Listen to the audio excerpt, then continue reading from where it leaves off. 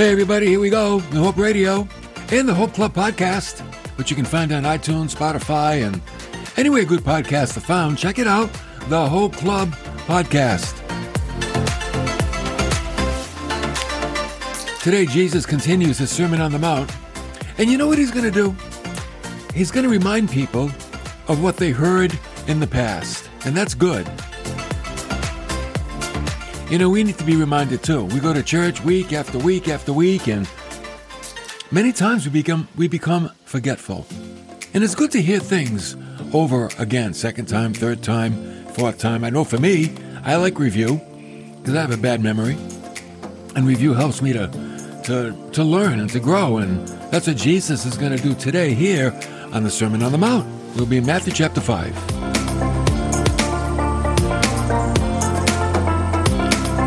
Today he's going to talk about something all humanity needs to know. Not just some humanity, all humanity needs to know what Jesus is going to talk about today.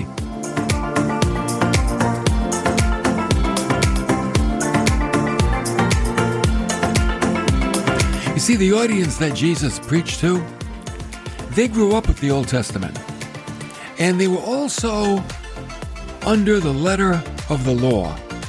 You know, it was all about doing the right thing in the right way. We saw last time that Jesus was interested in the people keeping not the letter of the law, but the spirit of the law. That was important, the spirit. Now he's going to impress upon their hearts, and I want you to think of this, that God is interested more in your thoughts than in your deeds. What did he say? He said, God is interested more in your thoughts than in your deeds. Think about that. Could that be revolutionary for the church today? Seems like the church, it's all about deeds. But the reality is, God is interested in your thoughts. And you know why? Because the deeds come from the thoughts. That's why. So we're going to be in Matthew chapter 5, verse 21. And Jesus said, "You have heard that the ancients were told, 'You shall not commit murder.'" So he's saying, people before you, this is the teaching that they had. You shall not commit murder.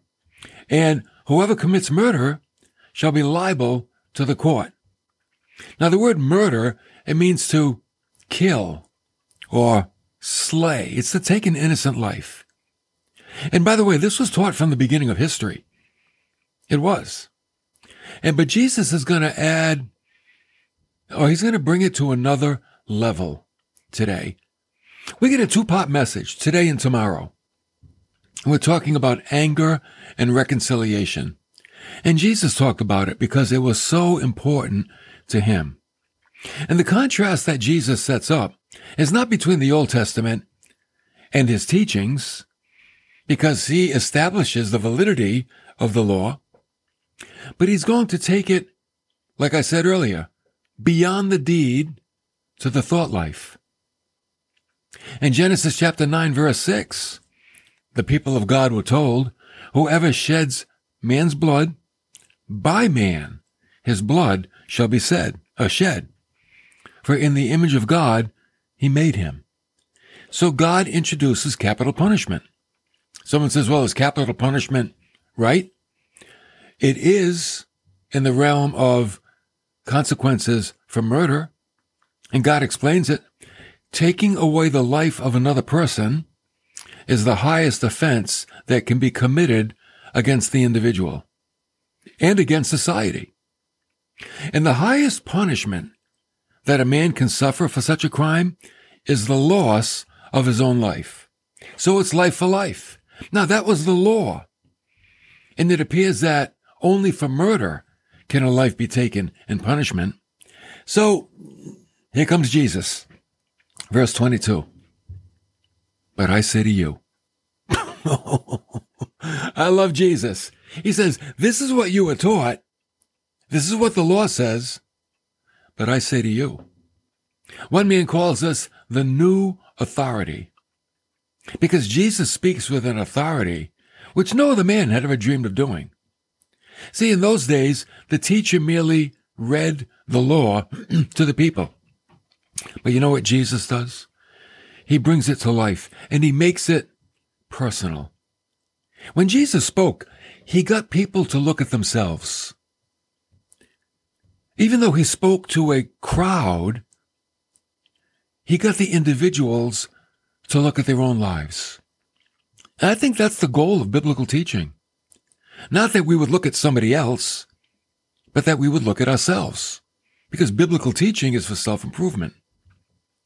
So Jesus brings it to life. And he was not shy about it. In Mark 1:22, it was said of Jesus, they were amazed at his teaching. Why? Because he was teaching them as one having authority, and not as the scribes. So Jesus taught with authority. He believed what he was saying. He knew he had the authority. He was the embodiment of the Word of God. Now, in Jewish life, the law was the center of their life. It was all about the law. You know, the law was what their lives revolved around. Philo was a Jewish philosopher, and he said, the law is everlasting and unchangeable and unshakable, as signed by nature herself with her seal. The rabbis used to say, those who deny that the law is from heaven have no part in the world to come. So what we're doing is we're saying, hey, they elevated the law to the highest degree. There was nothing higher than the law that God gave. In the synagogues, the first act of the service was to remove the scrolls from their place and carry them around the whole outside of the synagogue, showing reverence for them. They worshiped the scrolls, the law. So here comes Jesus again, Matthew 5. He quotes the law, and though he gives validity to the law, I love him, 5 times, he contradicts the law with his own teaching. What? 5 times he contradicts the law with his own teaching. He would say, you have heard that the ancients were told. Verse 27, you have heard that it was said. Verse 33, again, you have heard that the ancients were told. Verse 38, you have heard that it was said. Verse 43, you have heard that it was said. See, don't worry, I'm going to get to Jesus. The teacher would often say, thus says the Lord. He never claimed any authority for himself. These were the teachers. They said, no, what we're saying, it doesn't come from us. It comes from God. And they claimed that God was speaking, not them. And the rabbi and the scribe would say, there is a teaching. But they never expressed their own opinion. They would only quote teachers from the past. And now, here comes Jesus.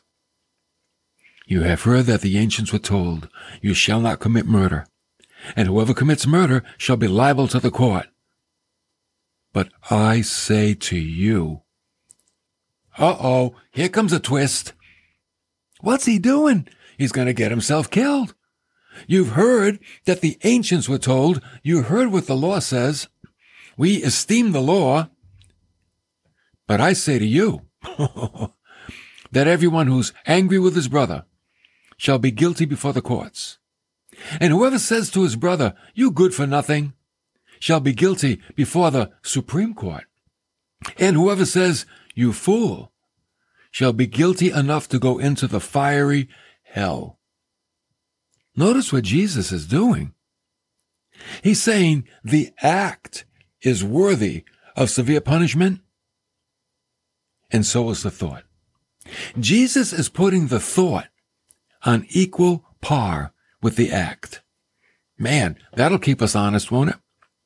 One commentator said, no sooner does a man begin to teach than we know at once whether or not he has the right to teach. In other words, you can listen and you can say, wow, this is really touching me, or you can walk away. Either one. And Jesus, when he spoke, it touched him. Oh, it touched people right in the heart. So here's what Jesus is getting across.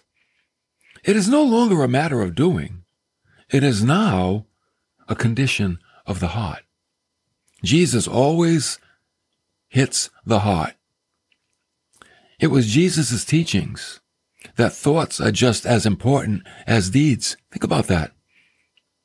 Don't ever think, well, I didn't do it, I just thought it, and you're okay. No, in Jesus' economy, he would say, you're just as guilty. Thinking it and doing it are on equal ground. That's what Jesus would say. Whether you would strike a man or if you wish to strike a man, you're on equal ground. They're both the same. Wow. I got convicted. You ever want to punch somebody in the nose? Well, wanting to do it is equal to doing it. So you know what I say? Do it. No, I'm only kidding. In God's eyes, see, he's dealing with the heart. To commit adultery and then to have a desire to commit adultery. In God's eyes, they're both the same.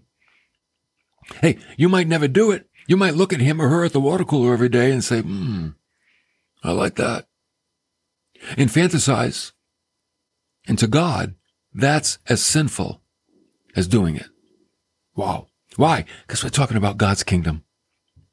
The world is not concerned with a person's thoughts, only his deeds, right?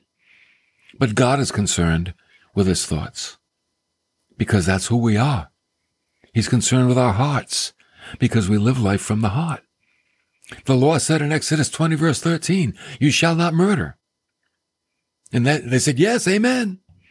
And Jesus comes on the scene and he says, anger against a brother is forbidden. It's equal to murder. Now, there are two Greek words for anger. Thumos, which means like a flame from a dried straw. It quickly blazes up and then it dies down. Right? It's like, done. But then there's another word for anger, orgizo, and it means to enrage, provoke. It's a long-lived anger. And the word that Jesus uses when he says if you're angry with your brother is the word orgizo, a long-lived anger. It's not an anger where, I got really upset, but now I'm okay. No, it's an anger where I got really upset and I'm going to stay upset. The anger of a person who nurses their wrath to keep it warm. Oh, wait till I see them. I'll give them a piece of my mind. I'm going to show them. And that's orgizo. He will not allow it to die. There's an ancient philosopher named Seneca. He called anger a brief insanity. And in a way it is, wouldn't you say? When we get angry, we're not thinking straight. Because what do we do sometimes? We break things. We throw things. We punch a wall. And then we're sorry we did all those things. You punch a wall, you broke your fingers. You threw a dish. Oh no, that was my favorite dish. Smashed on the wall. And because it's like an insanity. It's a momentary insanity when we're that kind of angry. People do things when they're angry and they end up in real big trouble. Why? Anger. They let anger get the best of them. That's why Solomon could say, he that can control himself is better than a person that takes a city. You take a city, that's good, but if you have self-control, that's even better. So Jesus tells us what this person is worthy of in verse 22. Everyone who's angry with his brother shall be guilty before the court. The court is the tribunal of three men. They handled smaller societal matters. And here is where anger turns into insulting words. Now it's going to escalate. And Jesus says, whoever says to his brother, you're good for nothing, you shall be guilty before the Supreme Court. Good for nothing. The word is raka. It means empty one, or empty-headed one, or worthless. See, these are just insults. Jesus doesn't like them. Oh, no. So the word raka, it was more about tone than word. Did you ever see anger escalate? And the tone begins to change. And it becomes now despising the other person. That's what it becomes. And Jesus says, that ain't right. If that's in your heart, that ain't right. You know, the rabbis used to tell a tale of a certain rabbi named Simon ben Eleazar. He was coming from his teacher's house, and he felt uplifted at the thought of his own scholarship and goodness. So he was kind of thinking very highly of himself. And then an ill-favored passerby gave him a greeting. "Hello, Eleazar." And Eleazar did not return the greeting. Instead, you know what he said? "You raka." He said, "How ugly you are. Are all the men of your town as ugly as you?" Wow. See, that's what happens when you think you're spiritually intellectual.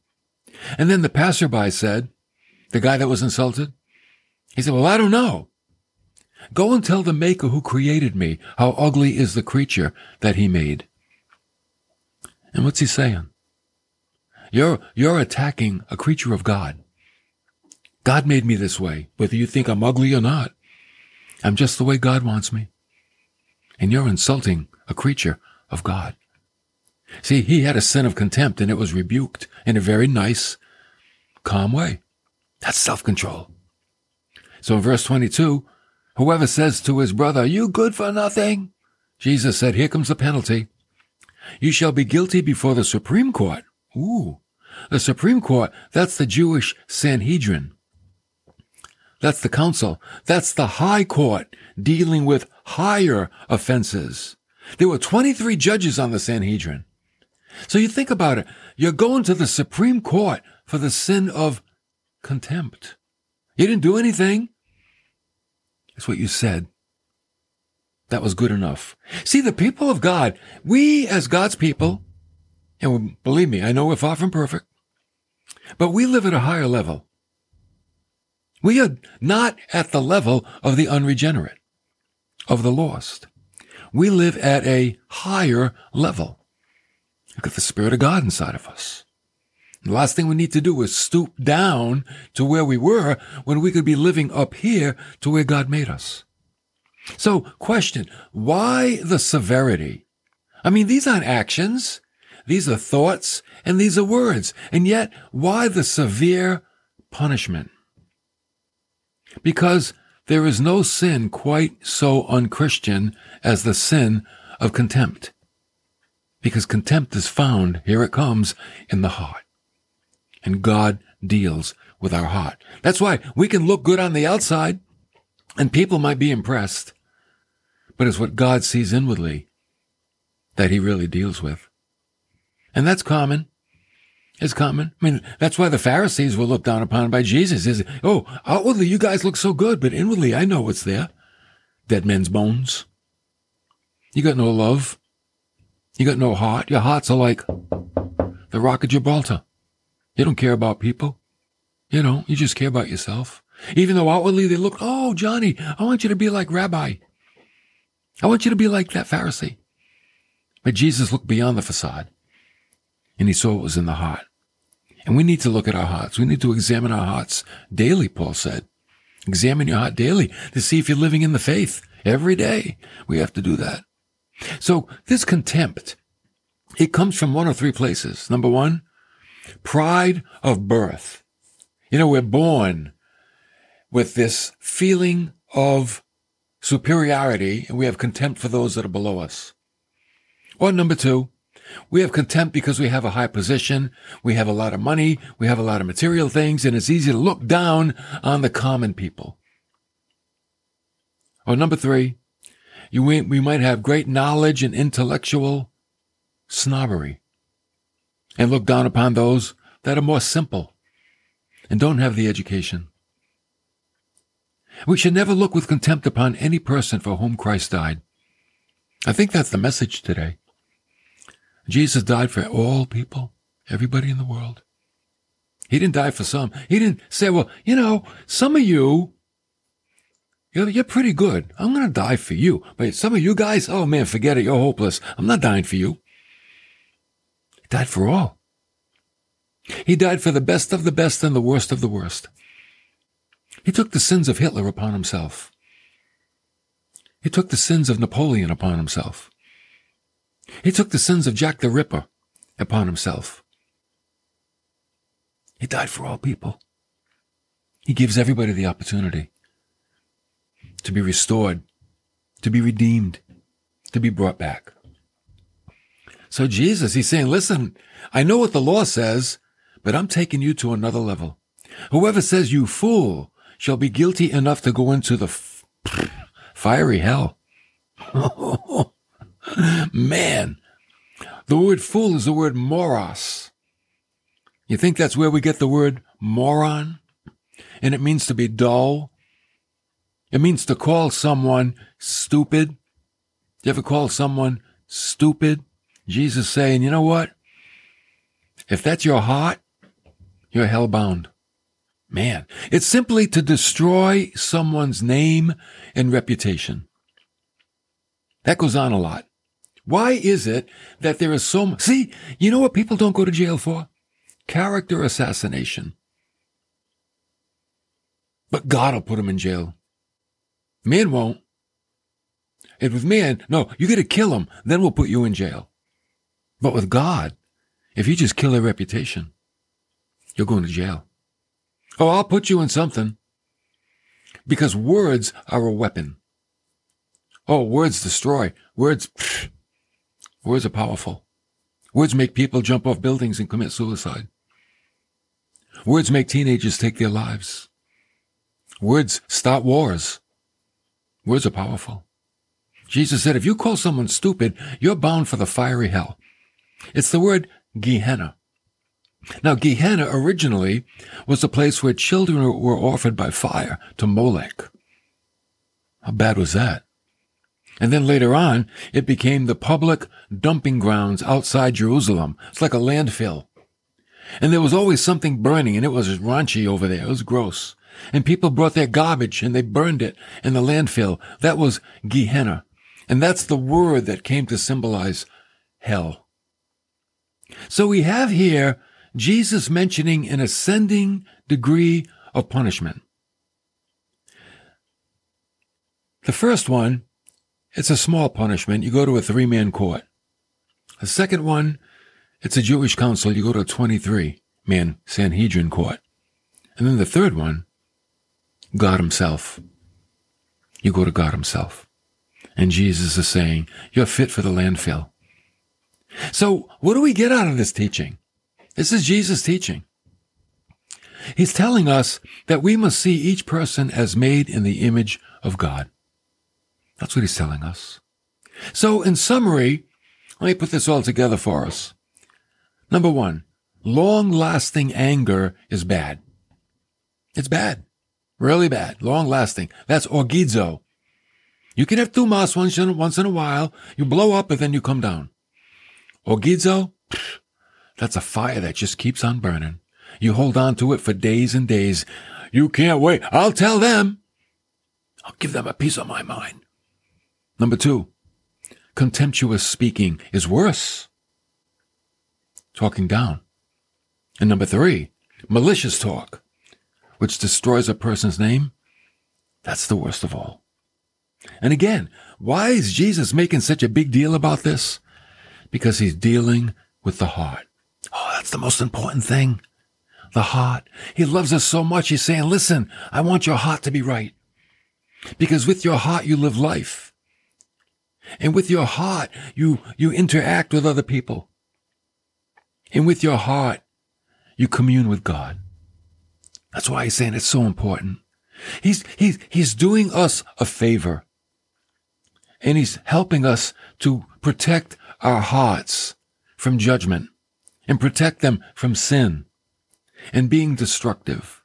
Because we live life from the heart. Everything we say comes from the heart. Everything we do comes from the heart.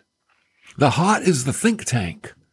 And what's in the heart is revealed by our words and by our actions. So it's not a secret. You know, you can be a mind reader. Listen to someone talk. Watch their actions. You don't have to read their mind. Their mind will be exposed to the words they say and the things they do. And all of us, me too, man, I've exposed my dark heart sometimes. Said things I wish I never said. Did things I wish I never did. You know why? Because I had a problem with my heart. Something wrong. Something wrong with my heart. So what do? We stick with the Word of God. We let God's Word cleanse our heart and wash our heart and fill our heart and make our heart what it's supposed to be. It's all about the Word. That's why when Jesus said, listen, here's what the law says, but here's what I say. Because Jesus was above the law. He was the giver of the law, but he's the Word of God. So he can override the law because he comes in the spirit of the law. That's the difference. Not living in the letter of the law and getting away with evil thoughts, but living in the spirit of the law, where evil thoughts are not excused. He's bringing us to a higher level of living. That's kingdom life. That's how we live as people of God.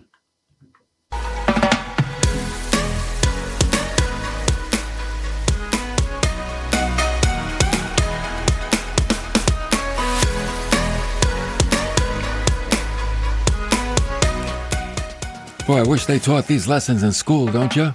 Imagine if all children learn these things and grow up to be fine adults. How different our societies would be. Many times we as adults, we learn these things almost so late in life.